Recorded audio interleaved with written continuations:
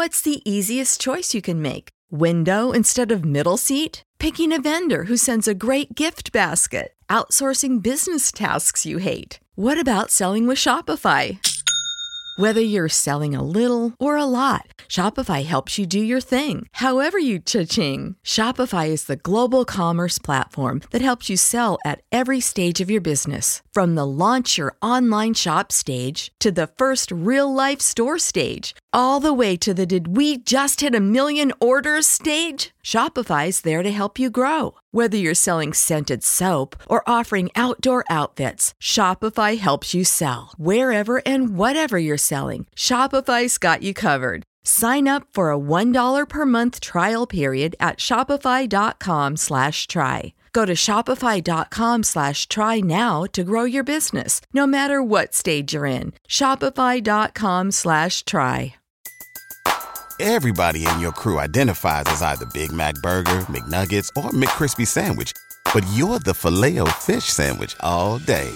That crispy fish, that savory tartar sauce, that melty cheese, that pillowy bun. Yeah, you get it. Every time. And if you love the Filet-O-Fish, right now you can catch two of the classics you love for just $6. Limited time only. Price and participation may vary. Cannot be combined with any other offer. Single item at regular price. Ba-da-ba-ba-ba. Welcome to Lorehammer Listener Lore, the Warhammer 40k podcast where you get to write the script. If you would like to submit your story, you can email lorehammerpodcast@gmail.com.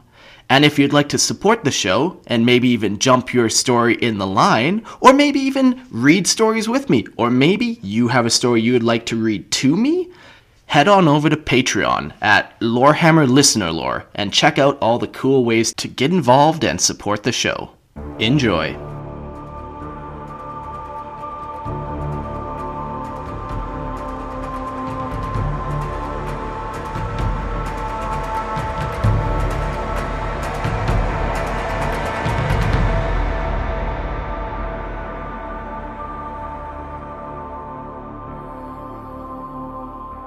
Welcome to Lorehammer Listener Lore, the 40k podcast where you get to write the script. I'm your host, Mark, and joining me again is Trainwreck. How's it going, buddy?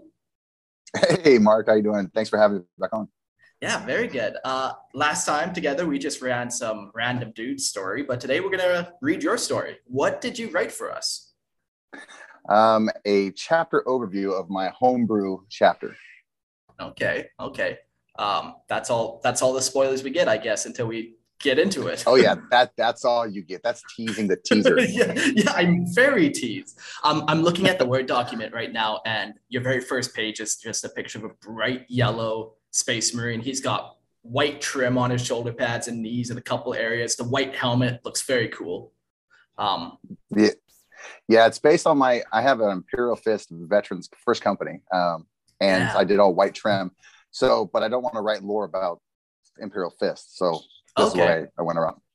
Okay, that's a good little workaround. Yeah, that Imperial Fist veteran look with the white helmet is just fucking so cool. Yeah, that's my favorite color scheme. Yeah. They have a black face mask on your guys, so I'm curious if that's going to tie in somehow, or if that's just a random kind of color that you put there. No, it's actually the white on white on this actual generator looks stupid, so I thought to add it. So I'm like, oh, why not? Let's make it look cool. They look angrier. Okay, nice. Yeah, no, it looks cool. All right, let's get into it. Overview. The Seven Sons were created to defend three systems in the Kairos sector. Kairos. Kairos. In the Kairos sector, located on the western edge of the Segmentum Tempestus. The chapter is stationed on a huge orbital around Zion 5 and recruit from the hive world of Zion 4. The Sons are non-codex compliant with lots of change over the 3 millennia since their creation. Founding and history. The Seven Sons were created during the 23rd, the Sentinel founding, at the end of M37. Originally, they were designated Sons of the Seven when they were founded and operated for 1,200 years until it was changed to the Seven Sons by Chapter Master Tota Shal. It was specifically created to defend three systems of the Kairos sector, located on the western edge of the Segmentum Tempestus. Large Auric incursions were coming in from the Segmentum Pacificus, and raiding outlying worlds of the Kairos sector. It wasn't these that concerned the High Lords, but rather Forge World Rubeus and the two nearby systems that support this Forge World.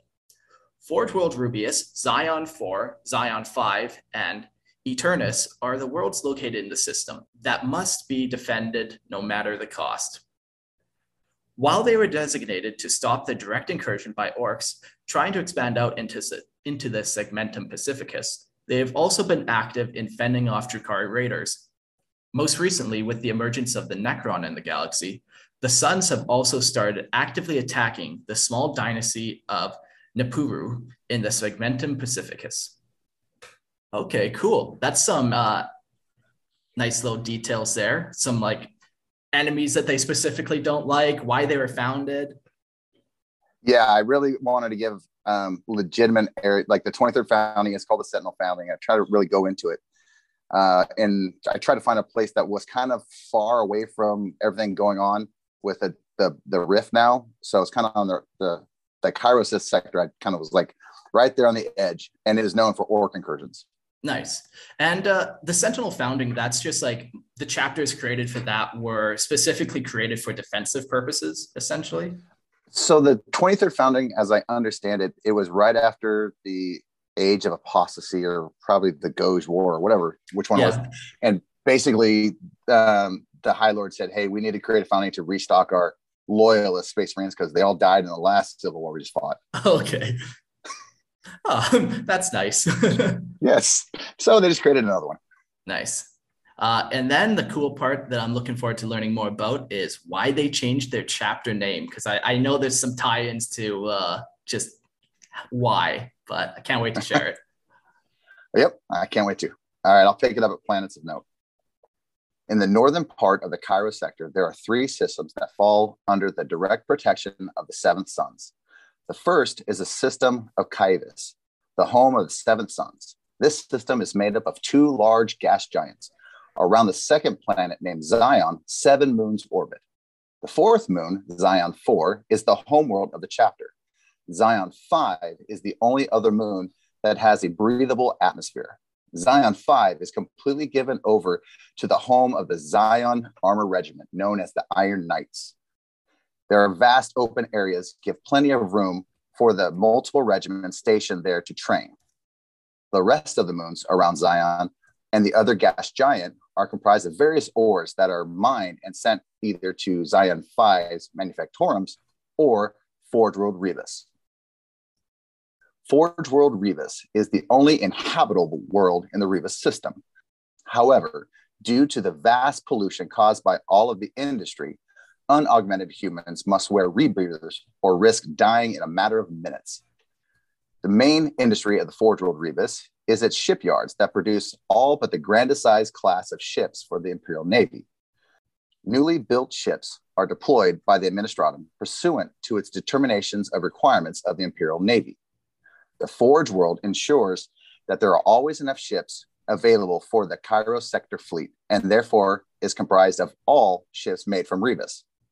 Fleet command of this fleet is located on an orbital that circles the 8th planet in this system. Eternus is an extremely large agri-world. It is the only planet in the system, and it's circled by 2 moons. Even though it is sparsely populated, it is heavily guarded for the simple fact that without it, both Zion and Rebus would starve. There are 5 heavily armed and fortified orbital platforms surrounding Eternus, giving pause to all but the most deranged fleet commander. Eternus is the only planet in the Kairos sector to never had an enemy touch its surface.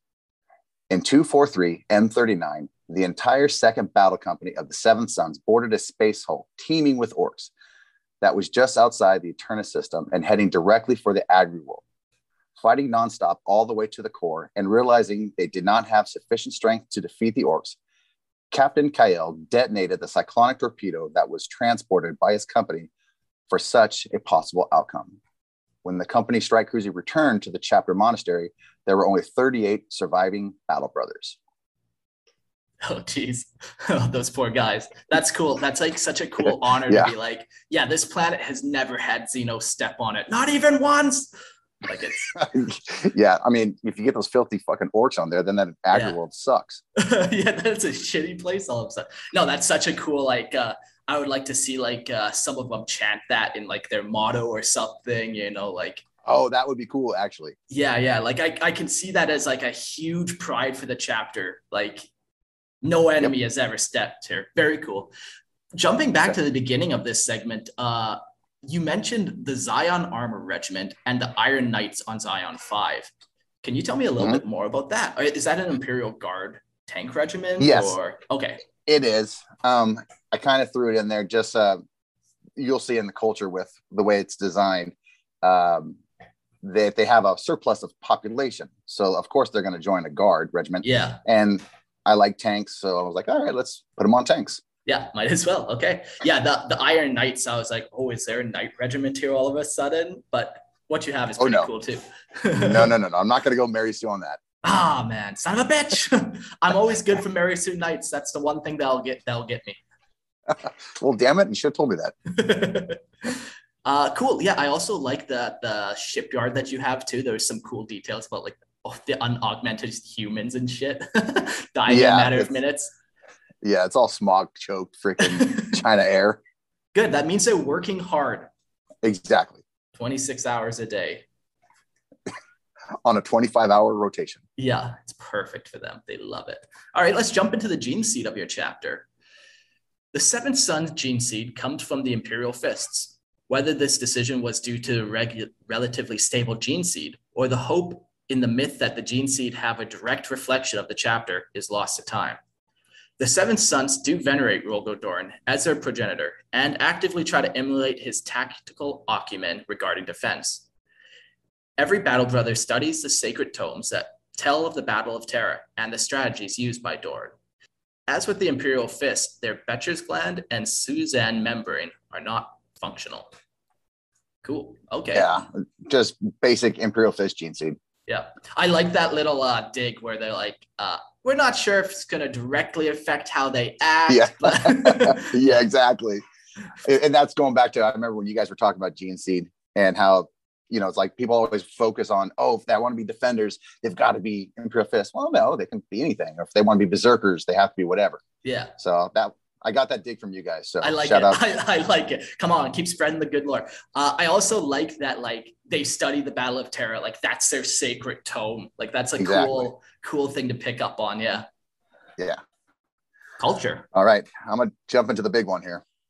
To understand the culture of the Seven Sons, you must first learn of their homeworld Zion 4. Zion 4 is a moon of the gas giant Zion, as is Zion 5, where the chapter fortress monastery orbital circles the planet. Zion 4 was colonized in M34 and was designated as a cemetery world due to its wide open terrain with no mountain ranges to speak of and only one large body of water. There are 2 high cities that contain now more than 6 trillion imperial citizens, most of which are under the age of 20. Over the course of 6,000 years, the imperial cult has changed slightly, but well within the parameters of the imperial cult as preached on Terra. It is such that the High Lords have deemed no need to correct the variation of this teaching. The cult of Zion has taken a strong numerology-centric teaching, teaching all its citizens that 7 is the holy number of the God Emperor. This is proven several ways, as there are 7 moons surrounding the planet of Zion.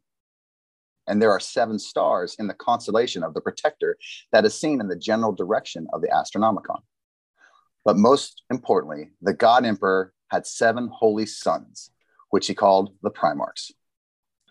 Early on, as this was feverishly taught on Zion, that the family units were told that to emulate the God Emperor, you must have 7 offspring.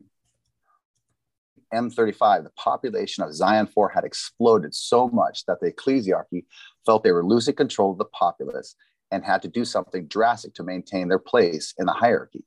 So it was decided that a crusade was declared, and 3/7 of the population of Zion 4 were conscripted into the Crusade of the Righteous. Ironically, only local freighters were placed in command of the Crusade of the Righteous. The bishops and cardinals, regrettably, were forced to stay behind and tend to the flocks personally. As it was, on 893 M35, the Crusade of the Righteous was launched in the direction of the constellation of the Protector to burn all enemies of the God Emperor. Historical records do not mention a single planet conquered or liberated by this crusade, and the ecclesiarchy on Zion 4 has lost all contact with them within 4 months.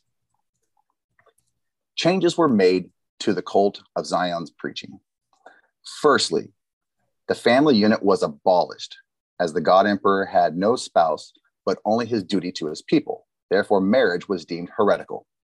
Secondly, every female was ordered by the God Emperor to bear him 7 offspring before moving to their predestined role as ordained by birth order. This was accomplished through artificial insemination, lest bonds be established between male and female. Lastly, the holy predestined order was taught. The first and second offspring produced were ordained to go to the Zion Armor Regiment. If either child was a female, this was placed on hold until she delivered her 7 offspring.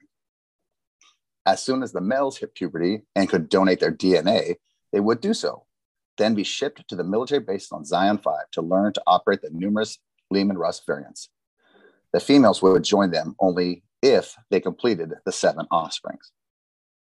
The third offspring to be produced is ordained to join the Imperial Navy at the shipyards located around Forge World Rebus, with the same constraints of the holy predestined order placed upon them. The fourth and fifth are ordained to work in the manufactorums of Zion 5, building the holy battle tanks and ammunition for the Zion Regiment. The sixth child produced is ordained to tend to the cemetery world and continue the holy work of digging more tombs, as well as tending to the already enshrined heroes of the Imperium, as well as administering the day-to-day functions of the world. The holy ordained 7th offspring, whether male and female, was not required to contribute in any way of producing offspring. At the beginning of the cult's new teaching, the 7th offspring were sent to the Scala Progenium. It is there these children would find their true mission from the God Emperor, to become a commissar, a member of the ecclesiarchy, or even in some cases, the females were called to join the Order of the Righteous Martyrs, the local convent of the Sisters of Battle.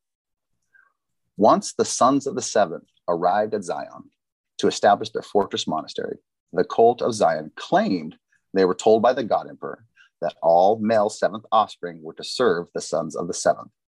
Whether that service be as a full space marine, or chapter serfs, or even as servitors, it was ordained by the God Emperor as the most holy thing a son of Zion could do.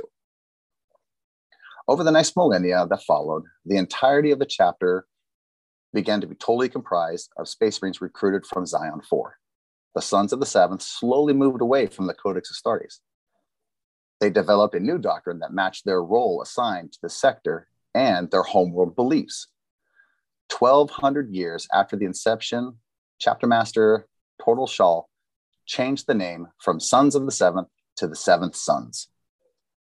While the sons do not worship the God Emperor as a god, they do venerate him as a great man with powers that can smite anything that chaos gods choose to attack with. The chapter does not share their views with the human population of Zion 4 and do nothing to challenge their beliefs in the God Emperor. The sons don't want to disrupt what they view as a functioning system that produces valuable manpower, tanks, and most importantly, new recruits to refill the chapter's losses. The 7th Sons have accepted the reinforcements of Primaris Marines and acknowledges Rabu Gilliman as the Lord Regent of the Imperium. At the same time, they still believe that their original mission to defend the Kairos sector is the reason for their existence and would refuse redeployment of its forces, even if the request came from the Lord Regent himself. Roughly half of the chapter is Primaris, but with the increased stability and advantages of Primaris gene seed, coupled with battlefield attrition, it is only a matter of time before the entire chapter becomes a completely Primaris chapter. However, until that happens, the 7th Sons utilize their Primaris brothers as their cult and doctrine dictates, and not how the Lord Regent dictates. Very cool. So that was a lot of information. Thank goodness I was taking notes. So at the very beginning, you were talking about the cemetery world, and I was wondering, does it affect the population at all? Are they like super dour? Like, No, they're because they're so freaking focused on the fact that they have to do this mission. They are called on by the God Emperor. They're just folks. They're complete zealots. Sure. Okay, fair enough. Yeah. Okay, well, let's talk into the big part of this was talking about just the different sons and what happens to sons and daughters of this system. We're going to start. Why did you choose 7? Is there a hidden meaning there at all? No. I was actually doing a play on, you know, how you hear the most Christians will say 7 is the holy number of God, or his number. Yeah. That's what I was doing a play on. Is I remember being raised. My mom was like, "Oh, 7 is God's number." Nice. Okay. So just you're taking some of your family tradition and putting it into your lore. Very nice. Yes. Are you or these Imperial citizens aware that 7 is the number of Nurgle? I am. They are not. That's good. Mortarion comes knocking. Yeah. So the one thing you wrote in here too that I found was hilarious was like just how it kind of goes into what we're talking about, how they don't know much about 40K. Like they don't know the number of 7 is actually Nurgle's number. They don't know that the Emperor actually had 20 sons. They think that he only had 7. And it's one of those things where like we have all the information of 40K. We have Wikipedia, where people in that setting, they don't know a damn thing. So like getting away with this weird lie, I think it's such a cool way to do it. Well, and that's the thing is it's Imperial propaganda from the beginning, right? Yeah. So, and this was founded 4,000 years after they were the Horus Heresy. And then it's been around for 6,000 years. And that's a lot of telephone tag there. Yes. And so overall, it just ends up, it just got lost. You know, they don't talk about the heretical Horus Primarchs because hell, those guys, you don't want to emulate those at all. And then if nobody knew because about Sanguinius or Ferrus Manus but they're dead, by the time this could go, as far as an Imperial citizen knows, there's 7 of those guys. Sure. I like that. So that was my take on it. I like that. I like that you even have which ones might even not have made it. Exactly. And then it's cool. So the people on the planet, they have their birth order and how much that their birth order affects who they are. I really like how you've thought them out. I think if I was wanted to be born here, I think I would probably want to do, it was the 4th and the 5th and just being ordained in the manufactorums, just building things. I'm a little builder boy, building bolter shells for my lords. Yep. Here's a tank. Or maybe even the 6th one that all they do is dig holes in the cemetery and bury people. Yeah, you would get fucking jacked after doing that for a fucking 10 decades. Yeah, and your back would be broke. It's very cool and very well thought out how like everybody has their place. What happens if a woman is barren and cannot fulfill the obligation of having these 7 children? Servitor. She's just instantly servitor. Okay. Yep. You're barren. We need a cherub. Cool. You're now a cherub. Yeah. And then I'm assuming based off that answer, there's no like, you're not allowed to be like, I'm 45 now and still don't have my 7th. Maybe it'll happen one day. Like you have to actively be trying, right? Yeah. Because it's artificial insemination, they know pretty well. Hey, here it is. Yeah. Here's your yearly fucking semen appointment. I know some of my friends who do that too with their wives, and it's sad, but should get that down to a more reasonable number. So what else did I write down here? Order of the Righteous Martyrs. Are you thinking about doing a Sisters of Battle convent, or is that an existing thing? Or no, it was just because it was a ecclesiarch ran moon. They have to have their nuns. Yeah. So that's why I just put them in there. Yeah. No, it's a great little filler for sure. And then the other thing I really liked at the end there, you're talking just about how Primaris get accepted into the chapter. But even though they have Primaris, they still adopt into the chapter, and they don't even take orders from the regent, from Guilliman anymore. And the reason is because they know what their job is. They're like, no, we've been here doing this for 6,000 years. We're going to do it for another fucking 20,000 years. And yeah, exactly, they know their spot. Yep. And it kind of even just like Space Marines are still autonomous at the end of the day. You do request their activity. They're not beholden to Imperial Guard commanders, not even necessarily to the Imperium, because, you know, they don't want one person to have all the power. They wanted these small autonomous chapters, so no more Horus Heresy could happen. Exactly. Yeah, it was a cool little nod there. Yeah, was there anything else you want to share or expand upon? No, so the reason why, as I see it, the reason they put this birth order is to control wherever it goes. Because the first time they said, screw it, have 7 kids. And then it just went out of shit control. Yeah. So this is just the ecclesiarchy doing propaganda to maintain their power. Yeah, well, you know, if you're born into a system, it's nice. You feel like you're one with it. It's a great way to just indoctrinate them further. Exactly. That was the point. Yeah, very nice. Cool. Combat doctrine. We'll carry on. The Seventh Sons specialize in defense, just like their progenitor chapter, but have adopted the doctrine to incorporate movement on the battlefield. During engagements, the Sons favor hammer and anvil tactics. They use Hammerfell bunkers in greater number than other chapters.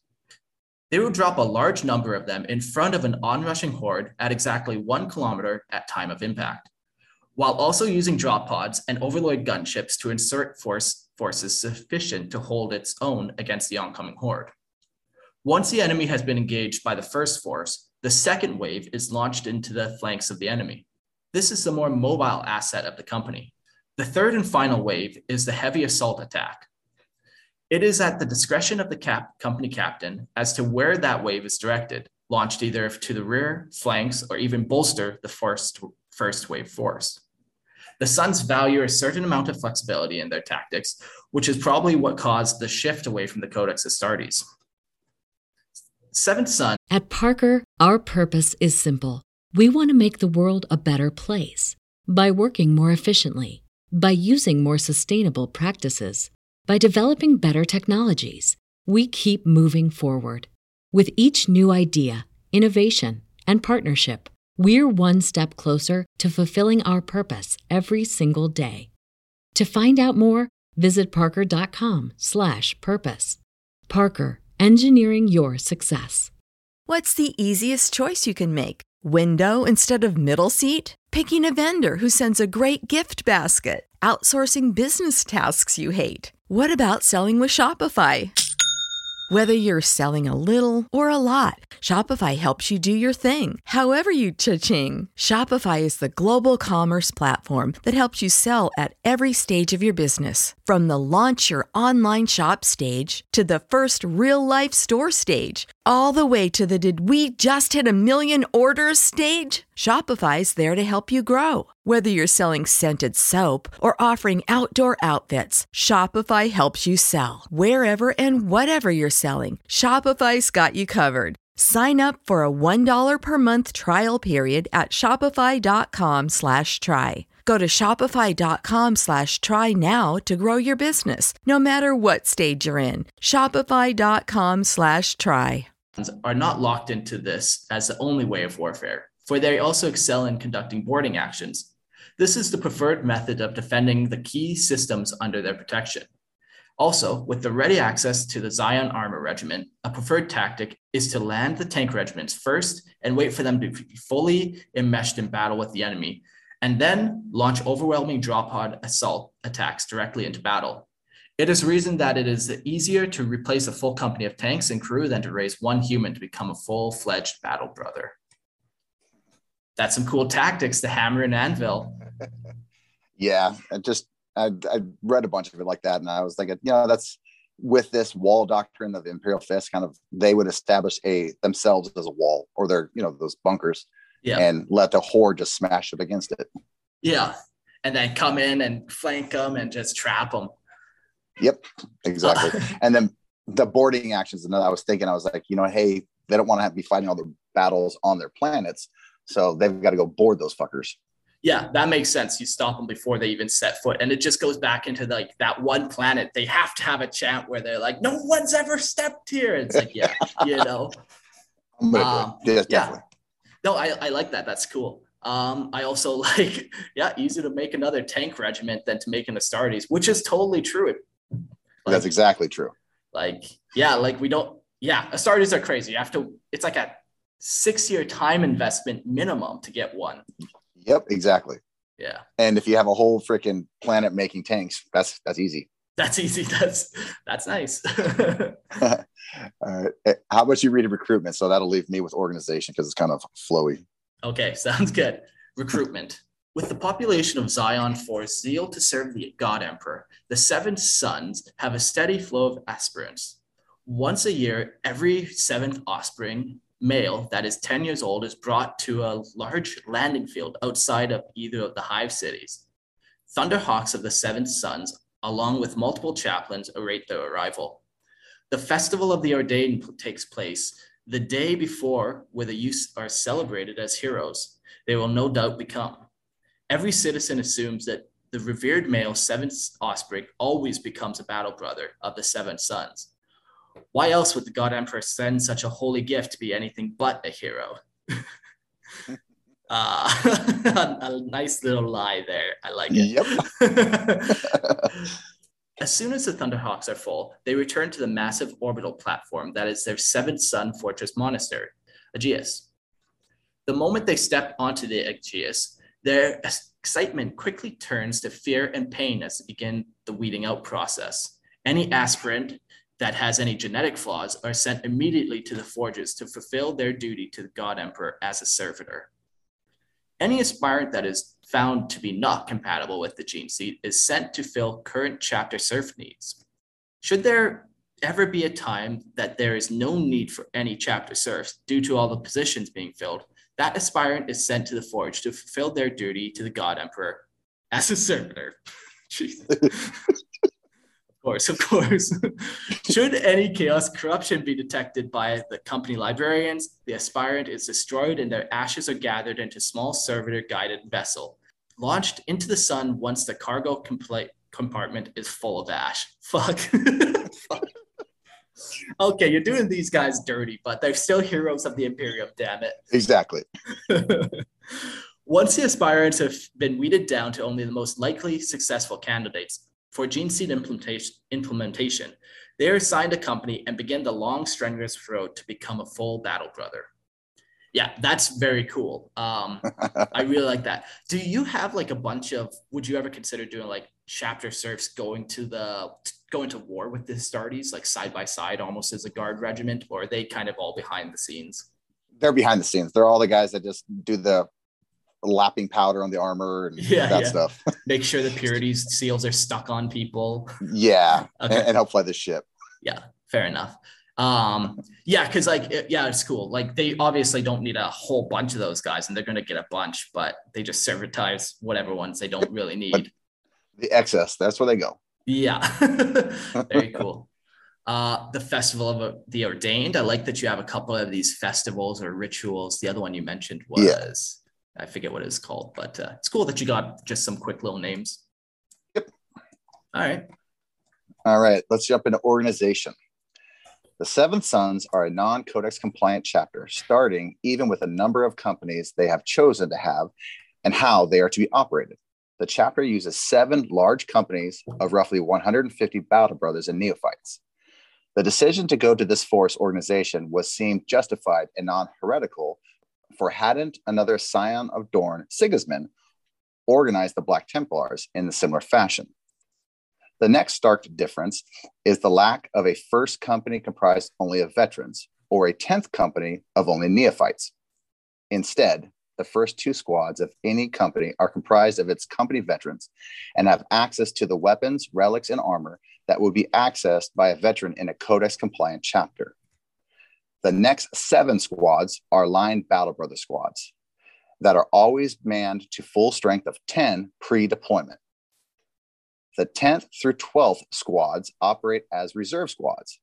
These are the youngest of the company's full battle brothers. They exist for supporting roles and where casualties are replaced in the line squads. The last 3 squads are the neophytes that operate as scouts and other roles before they have been given the full black carapace. The first squad of veterans is always firstborn and have access to Terminator warplate, as well as Artificer armor and Centurion warsuits. The second veteran squad is the Primaris veterans, where they have access to Gravis armor and Aggressor armor, so they can operate as blade guards or aggressors. The line squads are always broken down into 3 regular squads, comprised of either intercessors or firstborn regular squads. Then 2 fast attack squads consist of jump pack marines, inceptors, or bikes. The last 2 are heavy support squads in the form of devastators, hellblasters, or eradicators. Because of the proximity to Forge World Rebus, the Seven Sons can support each company with 7 dreadnoughts of varying types, including the transition of Redemptor class dreadnoughts for their new Primaris brothers. Another advantage of Rebus is the number of tech marines the Sons can call upon. This is important due to the heavy use of hammerfall bunkers and the need to repair them, as well as maintain their company dreadnoughts. At each of the 3 systems, there is a company station for the defense of that system, along with its strike cruiser and attending ships. Each company spends a period of 3 years defending that system. During this time, there is a concerted push for the companies to get to full strength for their first 12 squads, while getting as many neophytes as far along in the process of becoming full battle brothers. 3 of the remaining 4 companies spend those same 3 years on seek and destroy missions. There is a pre-arranged schedule on which direction to take. Each time, at least one is sent into the Segmentum Pacificus to keep pressure on the Orc presence so that they never reach full potential. Thus, keeping a strong, aggressive stance ensures the defense of the Kairos system. This rotation leaves one company to go on an extended 21-year crusade in the direction the chapter master deems to be the direst position. This company takes the chapter's 1 battle barge, the Blade of the Kairos, on this crusade unless the defense of the system requires it. At the start of each crusade, a full 100 neophytes are attached to the crusading company, as well as additional tech marines and apothecaries. There are 10 additional dreadnoughts permanently stationed on the Blade of Kairos that also get attached to the crusade company's command. Upon returning from their 21-year crusade, the company then rejoins the rotation of 3 years of defense and 3 years of seek and destroy missions to rebuild its strength, and another company embarks on a new 21-year crusade. That's cool. Yeah, I really like that. We'll come back to that for sure. I always mix veterans and scouts into my battle companies as well. I think that's such a cool way to do it. Yeah, and the other thing I hated about the Codex ones is why have 4 battle companies and then like a full set of all devastators and a full set of, I just thought that was stupid. So we just do it with, hell, we're one operating company that operates as a whole. Yeah, exactly. Makes sense. It's cool too. They have like that higher amount of tech marines just due to their proximity and all that, and the need obviously of Hammerfell bunkers. That's pretty sweet. I also like that the companies are spread out across the system. Like, yeah, you're there for 3 years, you defend that. Like, these are the assets we are here to defend, so we should be there. Yes, exactly. And then obviously like that crusading fleet is fucking sweet. The 21-year crusading fleet, which I do recognize is 7 divided by, divisible by 7. So I'm just saying, I get it. I see and it also fits in that 3-year rotation. I did do the math. I was like, hey, they're going 3 out, 3 back. How many years do they link up? I like it. Yeah, that's cool. I don't math well. And they leave with 100 neophytes, and that's just like new recruits, right? Yep, that's great to just keep them going. Yeah. And then, because I guess they don't have any access to, recruiting new Marines on the way out. They don't stop by any planets and do that. Exactly. They have to only get them from Zion 4. Yeah, very cool. Very cool. Okay, the armory. The 7 Sons have 1 battle barge, 6 strike cruisers, and 14 frigates. The 7 Sons armory does not have any Terminator warplate. However, they make up for it with a higher number of artificial armor for Firstborn and Gravis for the Primaris veterans. Did you change this, or did I get a weird copy? No, I thought you did have. No, you didn't. I think you meant it. I must have did it wrong. The Seventh Sons Army does not have many Terminator Warplate. Oh, I just misread it. Okay, so they do have it. Yeah. They're not a lot. And then they have the Artificer armor instead. Yeah. Okay, cool. Yeah, and Artificer armor is just like super high quality power armor. Very cool. Because they have more tech marines that can do that. Yeah, that makes sense. Yeah. Okay. Along with the large number of dreadnoughts, the Suns also make a good-sized fleet for Predators and Repulsors. This number being inflated due to the Forge World's desire to stay as safe as possible by arming their duty swarm defenders and keeping them well stocked. The Suns only have access to 4 Land Raiders, and they are permanently stationed on the Blade of Kairos. Lastly, each company maintains enough Thunderhawks, Overlords, and drop pods to operate efficiently. Seven Suns have access to all Codex-compliant Space Marine armaments. However, due to their preference for fighting orcs, they favor bolters and flamers. Of course. Yeah. Them having like a bunch of tanks and wanting to do that also kind of would help with the way the Guard do war with tanks and stuff. I mean, they can kind of fight side by side. Yeah. Yes. Okay. Cool. And I tried to give them I know I put a lot of more dreadnoughts into them. So I toned it down on the Land Raiders, just to try to not Mary Sue this bitch. Yeah, 1 Land Raider is worth 4 dreadnoughts. That is the official math given by GW. Okay. So sounds good. Yeah, no, that's cool. So far it doesn't seem like there's anything too crazy. Like it's just kind of standard numbers, just organized differently, Yes, exactly. It's still in that number of the 150 Space Marines basically comes out to like 1,050 or something. It's not that far off. Yeah, I kind of assumed as much too. So yeah, it's like, it's a standard sized chapter, just organized different. Yes, exactly. All right. Appearance. The Seven Sons color scheme is yellow armor with a white helmet and white trim. They do not change the color of their trim to distinguish between the different companies. Rather, they use the Roman numeral of their company designation on their left knee pad. Chaplains only paint their helmet black, but leave the same color scheme of yellow on their armor. The Sons do not see reason to change the color of their librarians or apothecaries. They feel that it only causes them to stand out and therefore become greater targets to the enemy. All standard Battle Brothers wear a uniform armor color scheme, with the only individual changes being locations of where the purity seals are. When a Battle Brother reaches veteran status, he is authorized to add to his appearance. This is usually in the form of tabards or tokens of heraldry. The only time a Seventh Son is ever seen in battle without a helmet is if the said helmet degrades the Son's functionality. No unhelmeted Space Marines. Good. Like, sure, they go raid an asteroid belt. The odd guy takes his helmet off. That's just standard though, right? You're telling me, please? Yes? Oh, no, they keep them fuckers on. That's not very Astartes of you. No, it's a start to stay alive. So you kill them.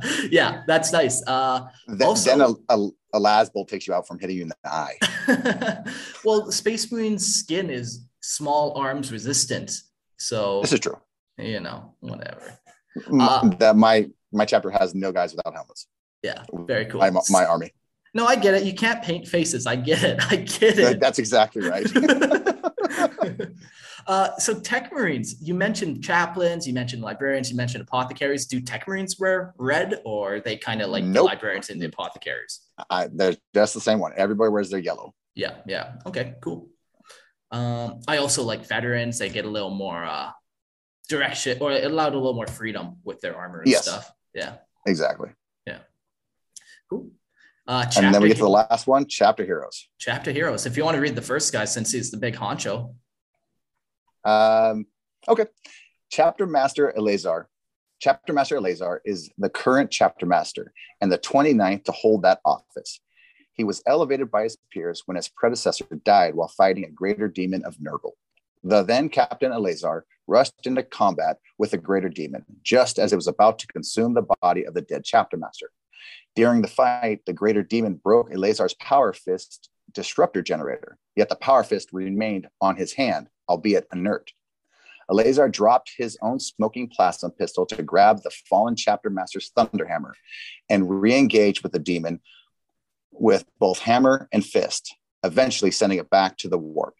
When the demon was banished back to the warp and the rest of the demons sent after, Eleazar was found by his command squad standing over the fallen chapter master with a power fist in one hand and a thunder hammer in his other.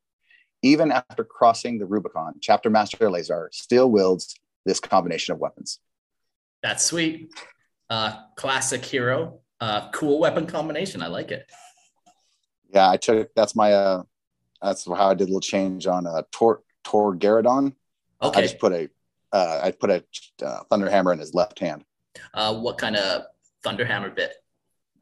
I forget which one. It's just I think the old style of from the Storm Shield Terminators. Nice. Okay. Cool. Yeah, some people have there's a bunch of crazy thunder hammers nowadays. So yes. Okay, the next guy, chapter champion Hazariel. When chapter master Eleazar stated that he would be the first of his chapter to face the Rubicon, his chapter champion Hazariel objected. Hazariel stated that it was his duty to protect the chapter master, as it should be he that goes first. When chapter master Eleazar refused to heed Hazariel's request, the chapter champion challenged the chapter master to a duel of first blood to challenge Eleazar's decision. This duel lasted more than 2 hours, for Hazariel held back his skill as to not further damage Eleazar's pride by defeating him too quickly. Once Hazariel defeated the chapter master in the duel, he immediately left for the Apothecarion to cross the Rubicon. Hazariel did not survive the crossing due to an error in the implementation of the Rubicon. As such, fulfilled his role as chapter champion. That's fucking cool. I wasn't expecting him to die. That's why it says former in that one. Yeah. Very cool. Right, no, that my heart. Yes, that was just a small one. I just threw a little nod out there. Yeah, that's nice. All right. Chapter champion Terracus. Current. Terracus, along with a squad of Terminators, once teleported directly into a Gorkanaut that was wreaking havoc on an Iron Knight regiment during the Gruul campaign. Slowly, one by one, the Orc Titan's weapons began to fall silent. However, it was not enough to save even one tank from the Iron Knight 66 regiment. When the Gorkanaut finally blew up, it was thought that Terracus and his squad had perished. 3 hours later, when the purging of the battlefield was being conducted, Terracus emerged from the rubble, still holding his thunderhammer and storm shield, and dried orc blood covering his Terminator warplate. Fucking badass. Yeah. Yeah. That there was this cool 40K video game called Warhammer 40K Kill Team, and basically, yeah, you invade this orc ship. But it gives me that vibes where you're just running around smashing shit. And you're like, yeah, and you're like, I don't even know if this was actively a generator, if pilot junk, it all looks the same, but it's all getting wrecked. And the story behind this is I had a friend who actually had a Gorkanaut actually fully painted and nobody would face him. Yeah. So one day he brought it to the office and I took a bunch of Vindicators and Predators and Lysander. And when it was all said and done, the only one living was Lysander with one wound left. Yeah, it was weird. It's because he had that Eternal Warrior thing back in 5th or 6th edition, where even though it was 10 times the strength or double the strength, he still survived. Yeah, couldn't auto kill him. Yeah. Yes. That's nice. Okay, Emmerich, Keeper of the Crusade. Emmerich was entombed in his sarcophagus in M38 after being trampled to near death by a Carnifex.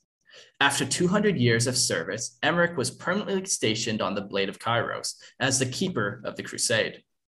The Keeper of the Crusade has a primary duty of recording the deeds of the company during its 21-year-long crusade. His chassis modified with lenses all over it to constantly record during battle. Once the battle is complete and Emmerich back on the board, the Blade of Kairos, he downloads all of the video feeds into a bank of 100 servitors that lie in his personal arming chambers. These servitors have their brains all linked together through neural links in a manner that allow near perfect recall of recorded images once back on Zion 4 to display to chapter master Eleazar at the conclusion of each crusade. Emmerich's chassis is equipped with 2 twin-linked autocannons, which allow Emmerich to engage his foes at a distance and still record the battle around him. That guy's sweet. That's a cool role, like somebody who is kind of always with the rotating crusade. He's there always. Yes. Yeah. Yes. I actually have a model for him. It's a Dread that's got the two twin-link autocannons, like the Deo Dread Knot or whatever it was called. Yeah. And I used the chaplain face front to him, so it's pretty badass. Nice. You're gonna have to post pictures of that to the Discord. Do you have these models for a lot of these heroes, or? Yeah, I do. Okay. Well, Terekas is just Lysander. Yeah. And I have a guy that's for Hezreel too. And I have a Lazar, and I do have just Emmerich. Actually, I have all 4 of them. Fuck, I just realized that. Very cool. Yeah, I like that. I like that Dreadnought. I like his position. And like that honor of just like recording everything all the time. That's very cool. Yep. And that's it. I didn't go any further. I got that's the sweet. Where would you like to take this chapter going further? I think what I'm going to do is I'm going to start picking out characters and writing some story lore for them. Because I've established the setting. Yeah, like this is a perfect Lexicanum article. It gets my mind racing with a bunch of possibilities of the setting. Yes. Now I want to actually be in the setting. Perfect. Exactly. That was what I was thinking. Okay, I like it. Well, fuck, I can't wait to read what you have. Do you write first story or first person stories or anything like that? This is the first thing I've written because you told me to write it up. It's been in my head floating around, and I just spent a whole day not at work. Yeah. Typing. Well, yeah. What else are you going to do at work, not at work? Exactly. Very cool. Yeah, no, it's sweet. Like I highly encourage everyone to write down, like it helps you solidify your ideas, come up with more stuff. And obviously then you can share it with people in an actual like tangible way. Yes. And I figured doing it this way would give me starting points and leap off points for stories rather than doing blank. Yeah, exactly. No, it's sweet. I really like how the chapter recruits populations, or not even just the chapter, but the system, what they do with their populations. I think that's so fucking cool. Mm-hmm. I like the couple digs in there that you got, some fucking seven primaries. But I do have one problem with you, Lord. Did you know that usually the 7th son would be like the worst fucking son? They're like bad eggs. Wouldn't you want the first? Wouldn't you want the best? It doesn't fit the propaganda. Oh, okay. So we're gonna take the runt of the litter and turn him into a space marine. Perfect. Okay, fair enough. Whatever. No, very cool. I really like that.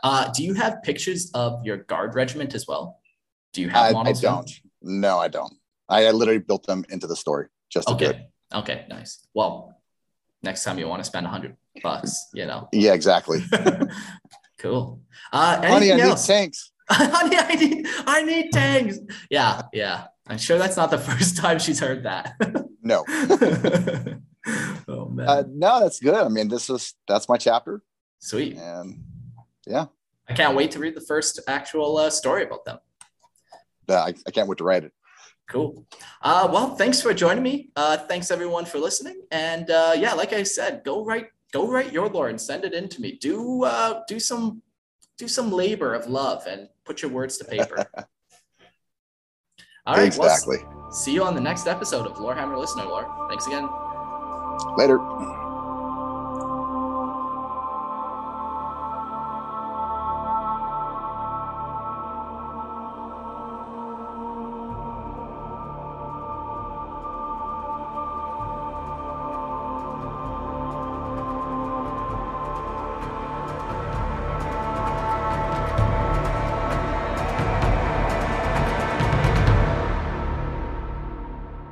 Thanks for listening. If you would like to submit your story, you can email lorehammerpodcast@gmail.com. And don't forget to check out our Patreon page and support the show at Lorehammer Listener Lore. See you next episode. At Parker, our purpose is simple. We want to make the world a better place by working more efficiently, by using more sustainable practices, by developing better technologies. We keep moving forward. With each new idea, innovation, and partnership, we're one step closer to fulfilling our purpose every single day. To find out more, visit parker.com/purpose. Parker, engineering your success. Everybody in your crew identifies as either Big Mac Burger, McNuggets, or McCrispy Sandwich. But you're the Filet-O-Fish Sandwich all day. That crispy fish, that savory tartar sauce, that melty cheese, that pillowy bun. Yeah, you get it.